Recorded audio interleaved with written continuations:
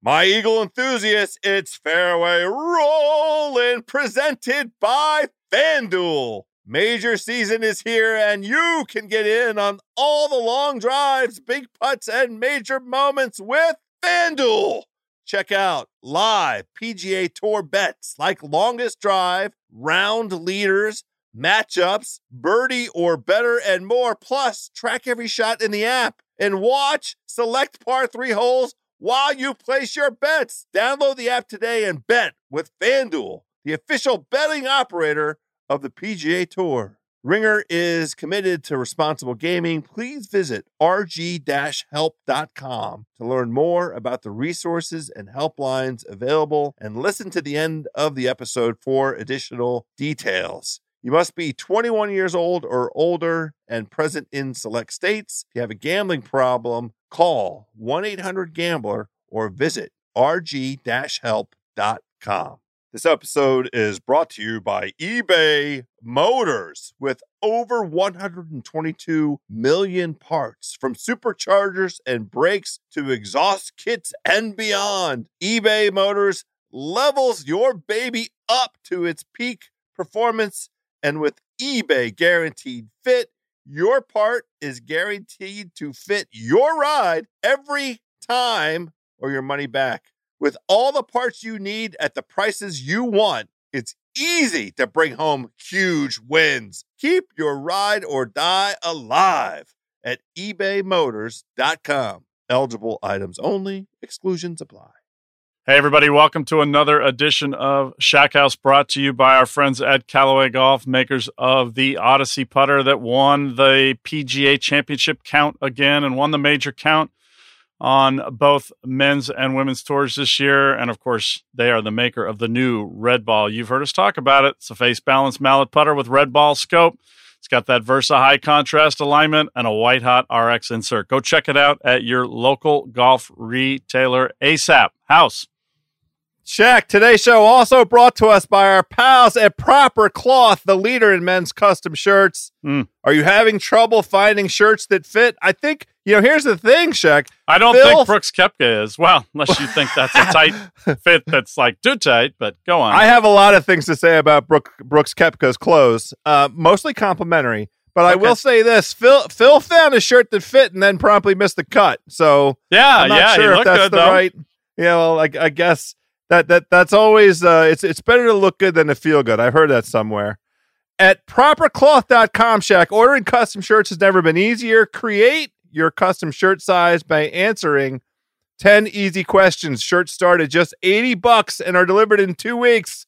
Perfect fit is guaranteed. If a shirt doesn't fit, they will remake it for free. That means the whole process is risk-free for premium quality, perfect fitting shirts. Visit propercloth.com/Shackhouse and use gift code Shackhouse to get $20 off your first custom shirt today. And now let's get into the Shackhouse.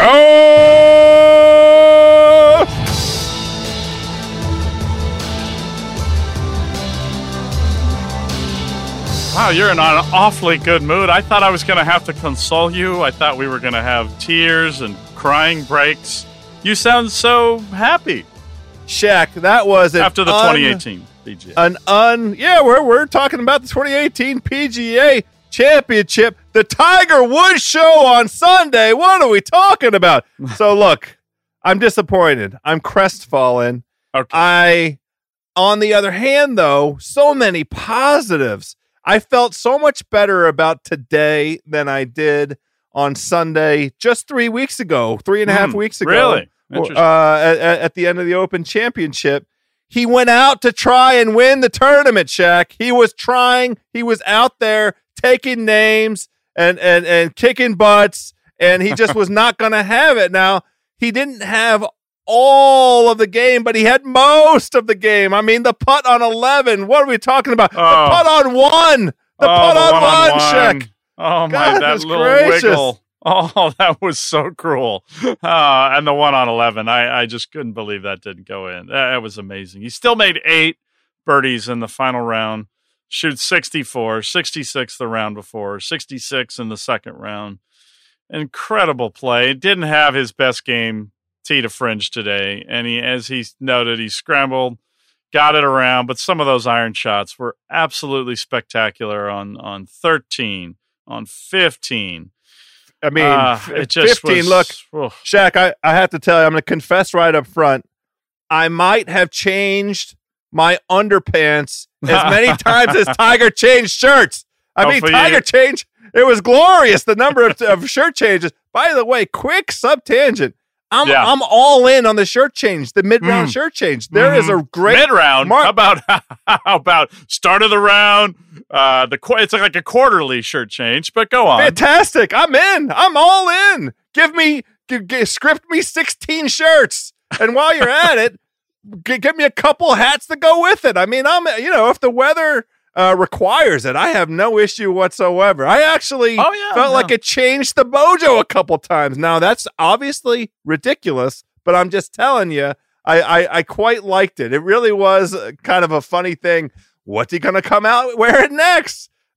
Today was the beautiful red and black, the glorious red and black, and all of America was buzzing. My phone was buzzing. The computer was buzzing. The television was buzzing. I'm not allowed to talk about my pants, but they were buzzing as well. Yeah, I figured they were for a while there, and I figured they aren't now. And the shirt change, it really was spectacular how much he has been sweating at Bellerive. He was sweating a lot at Firestone, but really a lot at Bellerive. But whatever makes him happy, whatever makes him feel good. I'm sure somebody at Nike had to overnight some shirts there just to get him through the week, especially with the necessary red. But so let's not be disrespectful first to Brooks Koepka House, because I never like ignoring the champion when they clearly won. They clearly played the best golf. He joins Gene Sarazen, Ben Hogan, Jack Nicklaus, and Tiger Woods as the only players to win the U.S. Open and the PGA in the same year. That's a pretty nice set of names to be a part of. He was just couldn't be stopped. He couldn't be annoyed. I mean, he had a couple of putts that you thought, oh, well, that suddenly wasn't so special. But that iron shot on 16, the tee shot on 17, it was a spectacular display of golf. He did kind of what we had discussed in the pre-show, that if he were to play the game he's capable of, either use the power that he showed off at Firestone or use the long irons that are better than probably any player in the game right now. And he did both. And then his short game is very solid to excellent. And he held off an incredible number of players, some of whom got flustered by the greens today. I noticed House, by the way, as an aside, I felt like the greens spiked up more today. They weren't great in any afternoon, but it just felt like today, I don't know, maybe there was a little less of that, after I putt out, I'll tap a few to help the guys behind me thing. Or maybe they may have taken the treatment down. They may have added a second mowing, another double, it went from a double cut to a triple cut. I don't know, but it just seemed like they spiked up a little more, and I kind of got a chuckle out of that. I mean, some of those worm cams, you saw putts and they were frightening. They were scary, and a few guys clearly had some issues with them at times. But that said, look how many putts were made. Yeah, I mean, the two things about the course. So I'm glad that you mentioned the pre-show, the preview, the Shack House preview that went out last Tuesday afternoon. We hit a few things on the mark, and it doesn't happen often enough. So I want to pat you on the back, and I want to pat me on the back. We got a few things right, Shaq. You predicted low scoring conditions. Not only did we have the low score under 63.5, we had 2 63s on Friday, but the low score for the entire tournament, that number was 267.5, which was all you needed was 13 under to get that. Brooks blew right by that. Nice. We also talked about, and this was something that was interesting, the players validated it after you got your sort of first on the ground reaction. In the first place, the overwhelming sentiment in terms of how to be successful at this golf course was hit the ball in the fairway and then hit the ball on the green. And Pat Perez had something funny. He said, there's the strategy here is to hit the ball on the fairway, and then don't miss the green. And I don't really have much to say beyond that. I do think that over the course of 4 rounds, you saw some of the players like Kisner and some of the guys who weren't in that power division finally kind of get overwhelmed by it. And so I think because early on the leaderboard looked just like past leaderboards at Bellerive, where there was this a peculiar mix of names and some people that you didn't expect to handle the course after the rain had been softened, and or not handle it, but not score quite as well, and maybe get worn out by the length of it. And it took a while to kind of weed out some of those players, and it ultimately did end up being a Bombers golf course, I felt, and I think that's when maybe Tiger got in trouble a couple times today. The rhythm just wasn't there with the driver like it was the first 2 rounds. And I don't know if that was trying to get the ball out there, but they seemed to find something on the 10th tee shot, and he hit that great tee shot on 12.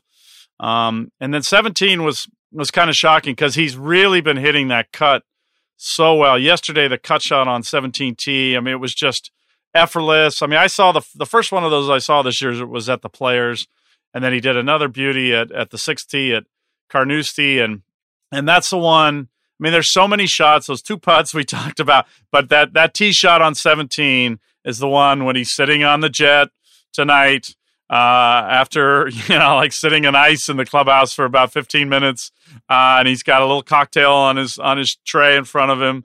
That's the one that's going to bug him because I really felt like for the first time he had the mojo fully back, where he felt like he had the crowd. And he could use it to his advantage, and he knew if he got it out there on 17 and got there in 2, like yesterday. Oh, and that 3-putt yesterday on the 3rd round. That one had to really sting. But he knew if he could have done that just changes the atmosphere for Brooks on those holes, possibly. So that's the one I think he'll ultimately lament, especially the way he's been hitting that beautiful little fade that goes about 320.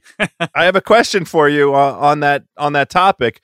Through the first 9 holes, and we'll talk about some of these remarkable statistics over the course of today's show. But I was communicating to somebody. Well, if we can get it out, I was communicating with somebody, and I said, if I was Joe LaCava, I would take his driver. I would walk up to him, look him right in the eyes, and break the driver over my legs and throw it on the ground. Tiger, here's your driver. Now, on the back 9, and this was this common thread, this common theme that we've seen from him this season. This is another thing that I got a lot of input and commentary from golf lovers and friends. Where is Tiger on the back 9? He's had this push on Saturdays and some Sundays where on the front 9, he really titillates. He's stringing together birdies. He's showing some positive momentum. He's firing at pins. And then for whatever reason, he hasn't been able to sustain on the back 9. Now, yesterday is understandable. He played 29 holes of golf. It was a major. It was hot as balls. He probably wore 7 shirts yesterday. So not putting the pedal down on that back 9, but he was in such possession of his game, such possession of the ball striking skill that he demonstrated. So coming into the back 9 today, the open question was which Tiger, because he had just enough. He's an unbelievable scratched together front 9 performance, 3 under, 0 for 7 on the fairways, 8 1-putts, an incredible all-time front 9 performance. And then he reached the back 9, and the big open question is, can he do it? Can he sustain? Can he persevere? Will he push through? And you know what? It looked like he might, because he stood up there on the 10 tee and annihilated the driver. And I'm glad that Joe LaCava didn't break it. Yeah. No, he needed the power out there. He that still was my feeds question. off it. He still feeds off it, no matter Clearly. how wild it gets with that. And he also hits that cut usually really well with it. And I'm sure that's why that shot will bug him. And he hit driver great on the back until 17. He did. Good enough. And he hit a beauty off 18. It was fascinating, by the way, how many guys were playing a straight shot or a cut on that 18th hole. We heard so much how it was a right to left course. And Koepka really likes to hit, looks to me like he hits a nice little left to right shot more comfortably. So it ended up really, that bias was really not in Bellerive as a driving test. And that was partially also the softness of the landing areas that kind of allowed guys to choose their shot shape.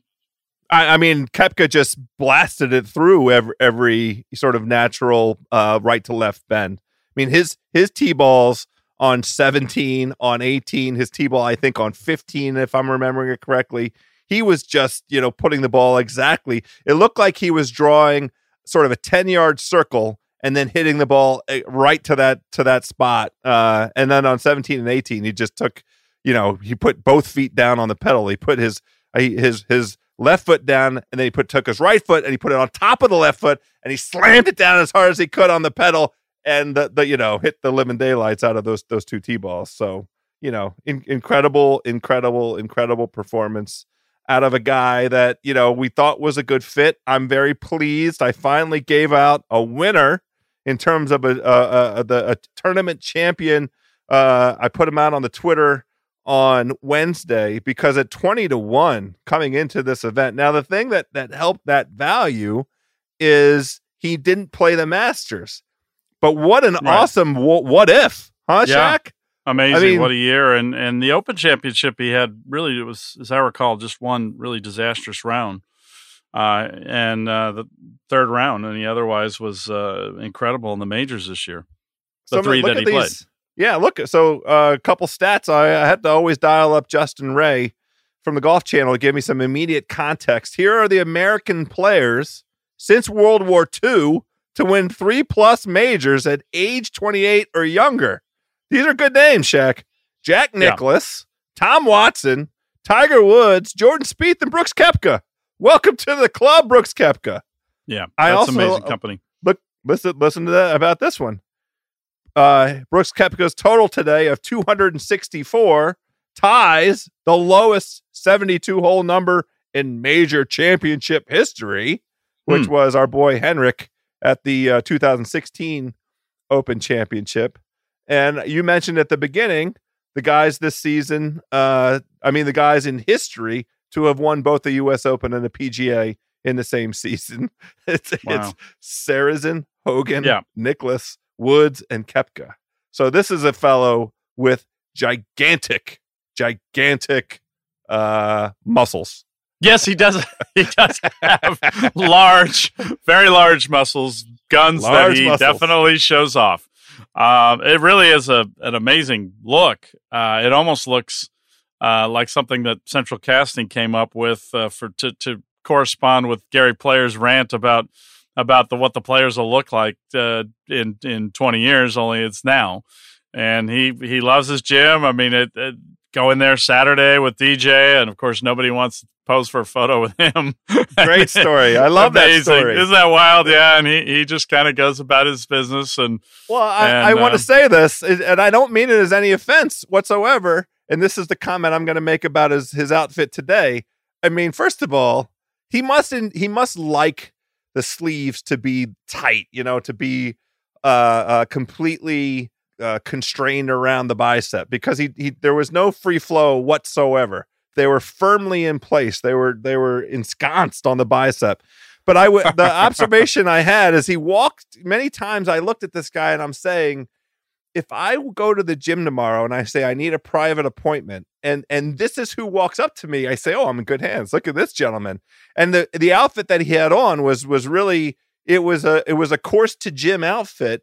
And I want, we've heard about the customizing that clothing manufacturers are doing in terms of guys, the cut and the way they want things. I wonder if he and Nike have collaborated on something. I'm not even making a joke for once, on something that has him feeling that sort of that pumped up kind of feeling that he must get at the gym. Now, I don't think he wears the clothes he had on the golf course today in the gym, but he could have. No. He could have. No. But yeah, I think you're right. I think it's part of his look. And I mean, Tiger was in that phase for a while, around 2006 and 2007, when he was at his most pumped up and built up, and he wore stuff that looked pretty similar, really, not that different. So yeah, sure, of course, it's part of his look. He knows it gives him an aura, it gives him an intimidation factor, and that's kind of what I think I like most about him, is he's just not out there to to be everybody's friend. He's just out there to play and win. And for whatever reason in the regular tour events, it doesn't happen quite like it does in the major championships, where he just takes it to another level of focus.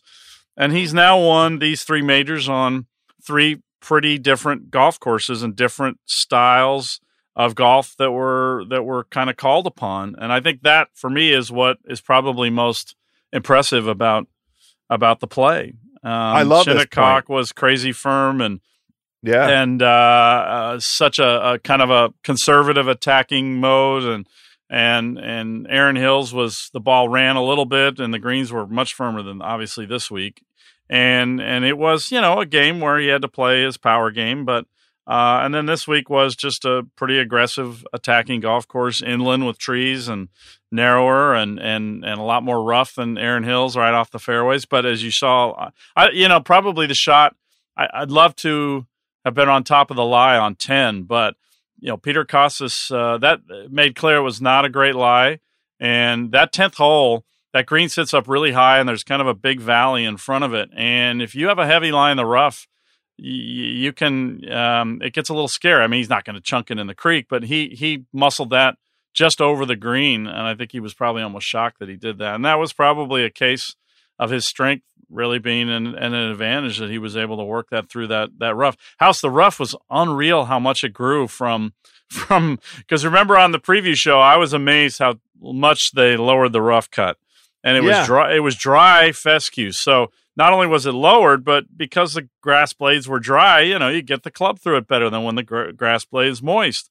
And man, they knew what they were doing. And Carlos Araya and Kerry Haig, the guys who put the golf course in front of us this week, just did a masterful job of taking the place that was not in the best of shape coming in and managing it to get us through the week. I was amazed how much grass they kept on the greens with the heat they had. And the rough, that cutting down was perfect, because by Thursday or Friday after that big rain on Tuesday, the stuff had really responded. It loved that rain and it responded, and it was a factor on the weekend. But again, the setup was good, so it wasn't like it overwhelmed the golf where we had stupid wedge out rough or anything like that. It was just a slight penalty, just enough to really derail a few people at times. So I want to elaborate on that point a little bit. Should we take a break first? But I do want to talk about Bellerive, the setup. I want to talk about the crowds. I mean, goodness gracious. Yeah. I have a few thoughts on that based on a column I wrote for Golf Week. But hey, House, did you notice in his opening round 71, we won't talk about the 86 in the second round, Steph Curry bringing out the Chrome Soft X golf ball in the Web.com Tours Ellie Mae Classic. How about that? He had the almost all Callaway bag, the Rogues, the Epics, the 71, and the 86. But the guy's amazing. Now, the guy is amazing. This is the all-time disappointment of the golf summer. I know. Why did that event have to go up against the PGA? Like, Web.com guys who run that thing, you know that you have a shot at getting Steph, and you know the positive buzz from last season. It was wonderful. It's rough. I'll tell you what. I could go on a real tangent. The U.S. Women's Amateur this week. The European Tour had kind of a cutting edge new men's and women's event at Glen Eagles. Nobody should be playing tournaments during the men's 4 majors. I'm sorry. I know that sounds ridiculous, and we have to do these events. We have to get through the ridiculous season. And it sounds like we're worshiping the men's majors. We are. Yes, those 4 events there should be nothing else. And it's just terrible. Like, again, the U.S. Women's Amateur, nobody even knew what was going on. I mean, and the U.S. Amateur starts next week at Pebble Beach, and that one's fine. It's not up against the PGA. But anyway, the Web.com, I don't know why they're playing an event against the major. It's just strange, and I hate it. But anyway, our friends at Callaway provided Steph with a wonderful bag of clubs from his fitting at the Ely Callaway Performance Center a couple of years ago. He updated the bag a little bit, House, at the Ellie Mae, including what do you have in the there? Chrome Soft X. He got a little graphene infused, dual fast soft core, soft fast dual core. No, dual. Dual It's soft both. fast core. It's Yeah, dual you know soft, what I mean. it's dual fast, it's dual core, it's triple dual for the 3-ball Steph Curry. He shot 71 on the first day. It was stunning. It was beautiful to see. He came back. He was 4 over, then battled all the way back, and he had a very reasonable, makeable putt on his final hole of the day, and he burned an edge, and he should have, by way of if his putting over that back nine had held true, he should have made that putt, and he should have entered the next day even par. Now he's an amateur, so he shot 86 the next day. But that's enough about Steph Curry. Obviously, he made the right choice playing the Callaway equipment. Yeah, so let's talk about Bellerive. Yeah. I wrote a column for Golf Week that will be up here soon about how this was the end of the Jones family era of golf course setup and golf course design. And I'm glad, though, that the week played out the way it did. Other than, obviously, we'd love to see the greens not quite be so soft or the rain come along and kind of messed up the day for some fans and all that stuff. But House, the people elevated this event like really no event that I've been to in terms of not only did they make it a great television show with the size of the crowds and the volume, but I truly believe if you looked at the players, the way they were when they rolled in, they were a little tired from Firestone. It was hot, and they're thinking, oh, geez, here we go. And I really, truly believe the people of St. Louis elevated them and gave all of them this injection of a little bit of life that reminded them, you're in a major championship. We are very happy to see you. We've been dying to see you guys here since 2008 when you were here with the PGA Tour event.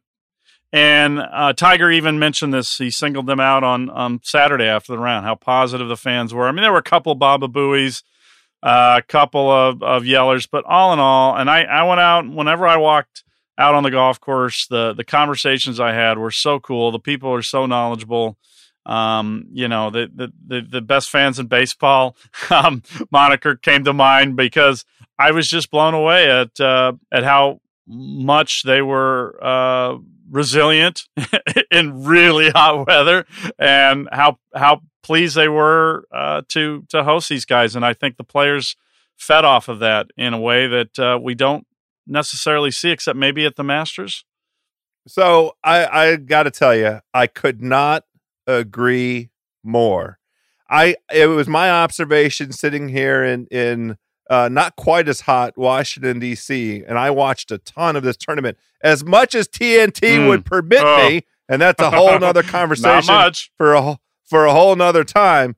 But the observation you just made about the fans, and I will give credit to the selection. I expressed skepticism about Bellerive as a major venue for this 100th event. I believe it acquitted itself beautifully. And the thing that I didn't anticipate, and I didn't have any way of assessing this, it was a wonderful venue to have fans close, and they could have deep galleries. There was a ton of people. I'd be interested in seeing the numbers of folks through the gates. But yeah, I did get a few taps on the shoulder and a few emails and a few messages that people did feel like they oversold it a little bit. They were having trouble finding some places to sit, but again, they had massive crowds. Probably needed a few more grandstands. Okay, well let that so that be was the one. But the PGA does this a lot. They oversell their events, and the Ryder Cup in particular, where there are only four groups on the course in the matches of the team matches, and then obviously singles play. But yeah, so that was the one. But they didn't sit there. You never had an incident where a guy backed off a shot because people started yelling that they couldn't see or something like that, which has happened quite a bit in recent years. I mean, just class all the way. And I think whatever deficiencies there were in the setup or architecture that I believe were there, they just made up for it. And then the players just I mean, the passion they brought from the difference between the weekend versus what we saw, like what I saw Monday and Tuesday, body language wise, was incredible. Well, I want to be fair to the extent that the PGA oversold, that had the effect of creating this pretty intense environment on that back nine, and by contradistinction, the U.S. Open did not sell out one of its rounds, Shaq. I mean, it's supposed to be our nation's championship. So my bias would be to go in the direction the PGA went. I'm going to tell you right now, I had chills up the neck, down the arms, watching Tiger exit the green on 18 and that long walk across that bridge and the huge wave of humanity and the outstanding cheer for him. I mean, the Tiger is back. I mean, let's just say it, Shaq. He's back, and those were his people. And he said it on Saturday, and he said it again today.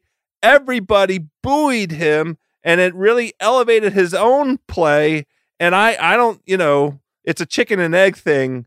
I'm happy that he had the play available, right? Like, because there was this early in the week suspicion, this concern that he might be by now, and I think Frank Nobilo gave some voice to this, exhausted. Like he hasn't played competitive golf over this kind of time period. And you mentioned it, that this is the explanation for why Firestone was a little scratchy, his performance. He just took the week off. He didn't touch a golf club. He went to Switzerland before Firestone. And then I think he glided through Firestone. Yeah, he saved his energy beautifully. I mean, to me, his performance is so incredible on multiple levels. The one you're talking about, where he was a year ago.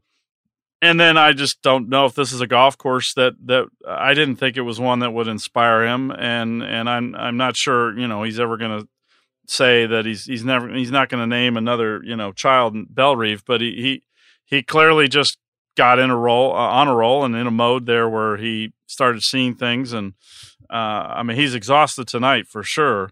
And I won't be shocked if he takes off a playoff event just to get recharged. But wow, what an incredible performance. Several others, though, House, we should probably note, besides the people of St. Louis, Bellerive and Tiger and Brooks Koepka. I don't know if you want to hit on any of the other members of the race here this week. Well, I was very impressed by Adam Scott. It looked like a performance that was entirely inspired by and driven by his commitment to honor his friend Jared Lyle. And it looked like to me that Adam Scott, the entirety of his performance was attributable to him wanting to honor Jared. And he just, at this stage of his career, it's a very bizarre thing to say. Adam Scott doesn't strike me as having enough game to win another major. I will be surprised if he wins another major. He just doesn't seem to have, to me, and by game, I mean the combination of mental and physical. He's there. Like, he's got all of the tools. You forget how far he drives the golf ball when he's in a groove, and you forget how accurate he can be with wedges. The thing that's been missing for a little while with him has been mental, and it's been a combination of trying to figure out the putter, the crazy long putter up to his neck deal, and just, having success at life. I mean, he's got kids, and he's got he's settled down in life, and he's got a great life. But I thought his performance over the week was really a testament to Jared. Do you agree with that? I think it was. Faldo made a big deal about that. I think part of it is just Adam has been struggling for a while, and the putter thing really got him down with the USGA and anchoring. And a lot of people are very unhappy with what he's doing now in putting. They feel like he's anchoring. Because it looks like he's anchoring. Yeah, and I get a lot of those messages on Twitter, and I just don't know what to say. I mean, the whole anchoring ban now is just looks rather silly, and a lot of these players who are kind of going back to putting with it, not maybe just brushing their shirt or whatever it is, has kind of made a mockery of it in a way, and I don't blame them. Nobody's calling them out on as violating the rules, so they're going to keep doing what they're doing, and it's I hope it doesn't become something that gets nasty with people calling these guys out. They probably just need to review the whole thing. But he's I should have known House on Friday. I did morning drive bright and early, and I just stood there and watched him hit balls for about 10 minutes. And I put up a photo on Instagram because he was on this roll, and you could just see the pep in his step. And I should have sent you a little tip that Adam Scott's really he's feeling it right now. I didn't. That would have been nice. But you just don't. I mean, the way he's been going, it's just not something you expect. But he just had that energy going, and he really hung in beautifully against Brooks, and had a chance up until that last hole to put a little pressure on him. So a great week for him.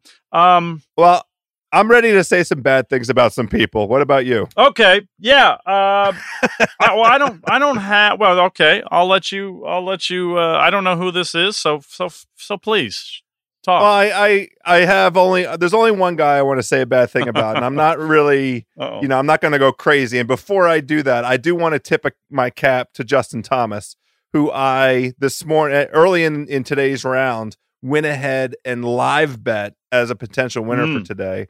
I loved his attitude right out of the box. I love the firing at pins. He gave it his gosh darn all. He was right there. I mean, the birdie on 11 was hair raising. That was awesome. He hit that 3-wood up the hill, cracked that poor boy in the noggin, chipped to a place that is an impossible, uphill, thick part of the grassy slope. It falls over onto the green. Oh, it's a 6-footer for birdie now. I mean, just insane. And it made me feel good that I went ahead and live bet him. He couldn't keep it up, but 2 under par today for the defending champion. Tip of the cap.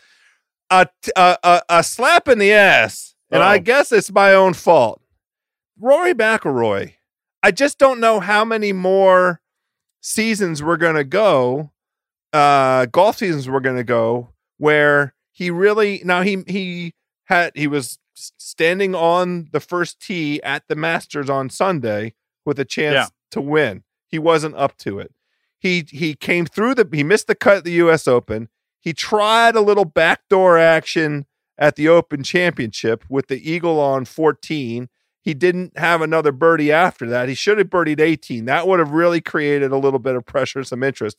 He hit the ball all the way down. I mean, he hit a 385-yard drive at 18 and didn't birdie 18. That would have, or did he birdie 18 after a bogey? Either way, he finished at 6, and he should have finished at 7. He birdied 17. He bogeyed 18.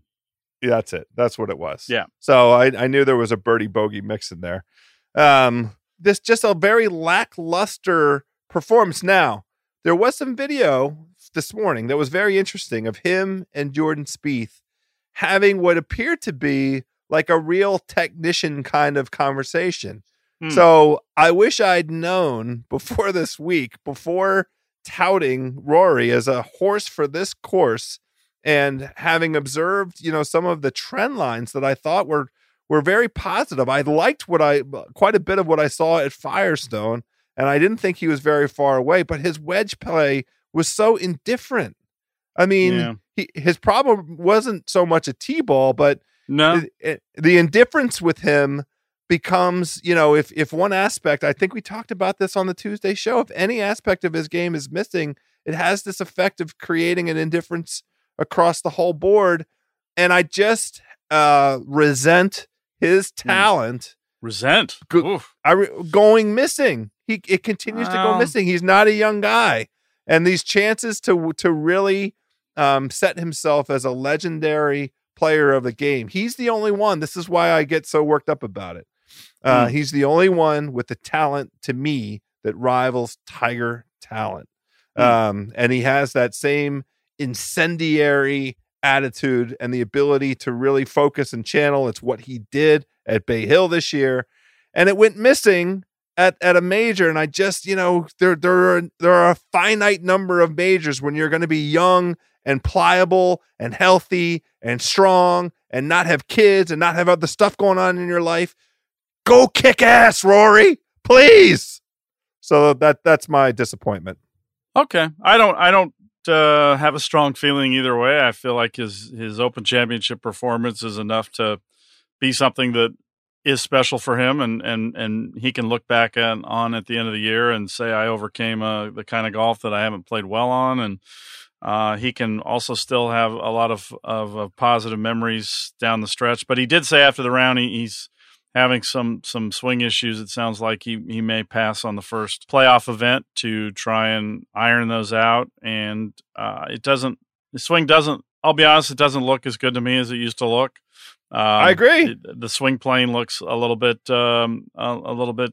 different. It may not be. I haven't studied the swing closely enough, but just the visual test, it just doesn't quite look the same and quite as natural to me. Kind of like his issues with putting. His putting was really atrocious at Bellerive. Many players had trouble on the greens for obvious reasons, but.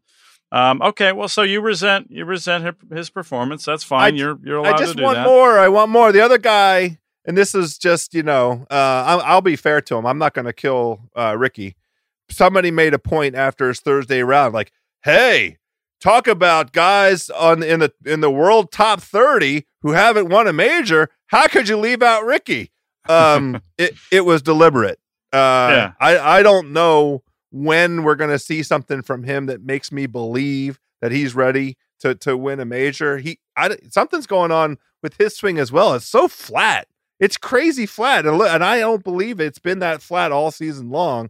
And I don't know if it sounded like perhaps somebody made some reference to him. Does he have an injury right now? Yeah, he had an oblique injury. I think he was wearing something underneath. If you looked, it appeared there was something under his shirt, some sort of support. Some sort of brace. And so, yeah, he was swinging, I think, at about 80 to 90%. It sounded like, which in a way may have helped him a little bit. When did he get hurt? I don't know. He said something about, I think it happened. I think it happened early in the week. He just felt something, but he downplayed how much that was hurting his game. So I thought for a guy with an injury, he played pretty great. So how about that? He played pretty great for a guy with an oblique injury of any sort, any kind of discomfort or any kind of equipment he had to wear. I'm ready for him. I'm ready for him to win. I mean, he hasn't been in a final twosome since when? I mean, the last win that he had was the Honda, right? I could look it up, but that sounds right. I didn't mean to put you on the dot. No. I'm trying to remember, and I can't. Nothing's coming to mind at the moment. But it hasn't been a spectacular year. I just wish he wouldn't stay around after the round to greet the winner. I don't think. Oh, come on, him and Tiger. Yeah. Well, Tiger just finished the round. Ricky was a little bit earlier, and I just think it's time for him to worry about Ricky. That would be my only piece of advice. I don't have any problem. I don't care about the social media stuff. Butch Harmon has made. What if it was that. this? What if it was this? Do you want to be a Kardashian? That was a little strong, I thought, of Butch. No. But I understood what he was getting at. But I think it was a Ryder Cup thing. I think these guys are all gearing up for Ryder Cup. Here are the names: Koepka, DJ, JT, Patrick Reed, Spieth, Fowler, Bubba, and Webb Simpson. Yeah, Webb played nicely today. Solidified that 8th spot. God, I mean, why can't Tiger? I was wondering, hoping if Tiger wins today, he would have bumped Webb him. Yes, it would Oh have. no! Now I'm mortified. Now I'm bitter. Yeah. Now I'm crying. You wanted tears, Shaq? Now I'm crying. I shouldn't have told you that. Webb Simpson. Yeah. Oh no! What is this? Is this it? Is this it for the qualifiers? He's in. Yes, Jim Furyk will sit for a half hour tomorrow and talk about the 8 people, and then he has a few more weeks to look at others for his picks, and he's got some interesting decisions to make. Obviously, Tiger's on the team. Tiger's playing golf in the Ryder Cup, Shaq. Oh yeah. Well, not Phil, I believe no injuries. Is a lock and has been already basically been told he's on the team. The U.S. team is still in very good shape. I don't know what Captain Furyk will make of the weeks of Kisner, Finau, and Schauffele. I don't know what he does with those. I think he just keeps waiting for the playoffs. But they don't have anything to worry about. They have a lot of people who are very good golfers playing very well. If you look at the leaderboard this week, this supposedly greatest team on paper ever in the history of Europe, which we will get into as we get closer to the Ryder Cup, which is actually starting to annoy me. I'm going to go back and look at some teams in Ryder Cup history so we can drop some names like the 87 team that was loaded with Hall of Famers. The European team is not leaving Bellerive feeling that great, but they got a long way to go. They still have a few weeks for some people to get their games in shape. So we'll get to that going forward. I actually do have one little bit of resentment I would like to share. I realize now. Please do. When we were discussing the crowds at Bellerive, for whatever reason, Peter Kostis was kind of pushing the point of how few media were out there following Brooks and Adam, and also really the crowds weren't as large for the final group. And I don't really know what he was getting at. I'm not sure what he's thinking. This has happened through the history of the game. When a legend is making a run on Sunday of a major, that's where everybody's at. And it's happened before. It means nothing in terms of a statement about Brooks Koepka and Adam Scott. It's just you have a legend potentially making the first ever, by the way, comeback major championship win of his career, not leading going into the final round, thanks to the fine listeners who noted this, that would have made today extra special if Tiger's 15th would have been his first come from behind. Wow.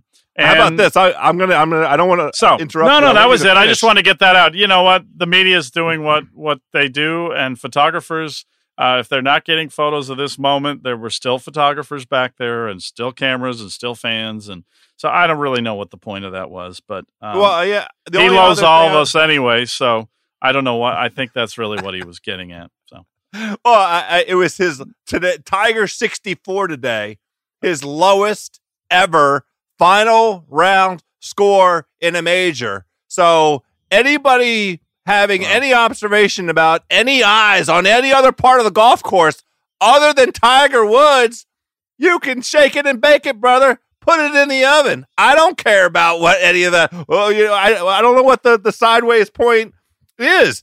I loved the array of cameras, and then 15 deep on every green on the back nine. That's unreal. The way it's supposed to be. I'm sure the TV numbers are going to be through the roof.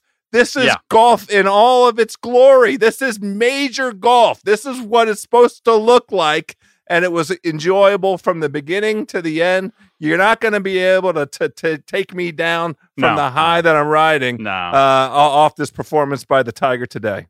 No, it was really special. So we thank all the players for putting on a great show and bringing it this year in the majors. It was a really special year. We knew it would be with a couple of the venues on the schedule, and I think it played out that way. A little bit crazy at the U.S. Open at times, but these last two majors are as good as you can possibly get in terms of drama and variety of players and cool stuff going on and clutch performances, and it's just so fun to see. And that was kind of the gist of my piece on the end of the Jones family era houses. We're really we have shifted, and obviously some of it's the technology and the guys being able to overpower courses more, but we don't. And Kerry Haigh had a couple of hole locations that looked to me like they were almost on the fringe, but for the most part, the mentality is, and you heard Kerry say it early in the week, possibly.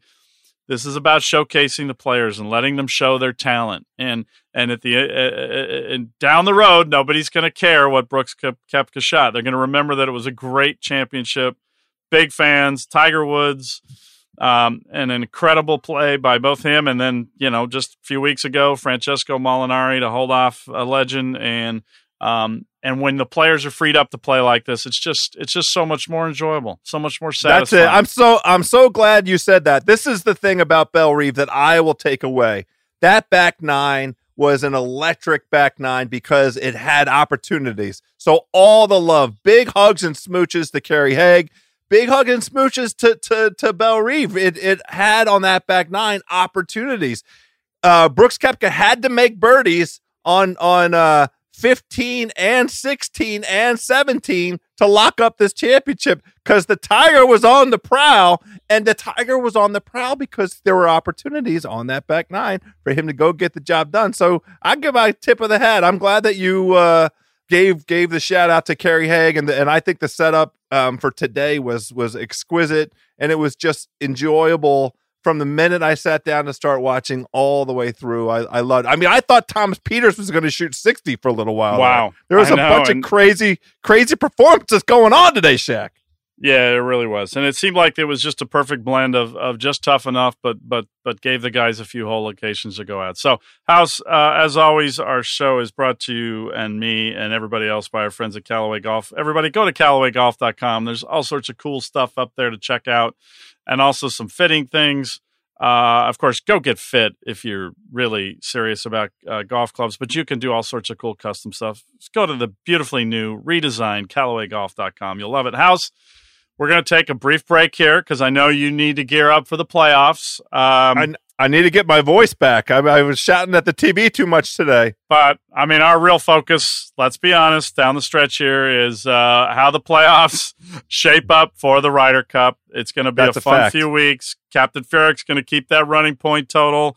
Thomas Bjorn's going to be watching for the European side. And I think it's just going to be a sensational run. We've got Ridgewood Country Club hosting one of the players' favorite golf courses. A playoff event there is at the Northern Trust. Should be spectacular. So everybody seems healthy, other than a few guys saying they're a little banged up, ready for a break.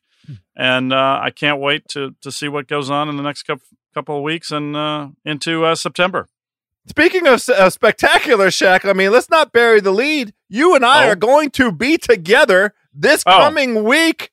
I mean, we're just 2 days away. We're going to be walking on. This is my very first time. I've never set foot on Pebble Beach. I'm coming out. I know. I can't wait to meet you so we can walk around at the U.S. Amateur, the men's U.S. Amateur being competed at Pebble Beach. I mean, I'm really not worthy. Not only do we have Tiger on the back nine dropping hot bombs and Vern Lundquist calling his shot on 16. I mean, I can barely contain the excitement. But 3 days from now, I'm going to be at Pebble Beach with you, walking those hallowed grounds and getting, a history lesson. So we'll be taking the pictures. We'll be throwing up the Instagram stories. We'll be doing the Twitter. And you know what? I'm hoping you and I get a chance to play a little golf while we're together. We'll try. We'll see. There's some. Yeah, there's some golf. I've heard there's good.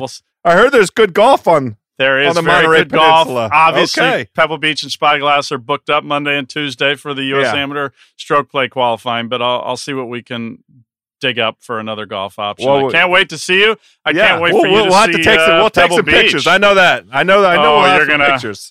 I can't wait to see Pebble Beach for the first time. So it'll be really cool. Just remember, these are young amateur golfers. This is a big opportunity for them, House. No screaming, no orgasmic screams across the links of Pebble Beach.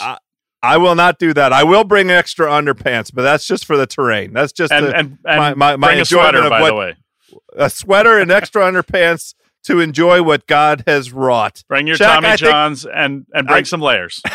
You got it. That's it. And so check out all our Instagram at Jeff Shack, at House from DC. We'll be documenting the beautiful trip out to the Monterey Peninsula this week. But in a few short weeks, we shall be back with the Shack House, part of the Ringer Podcast Network.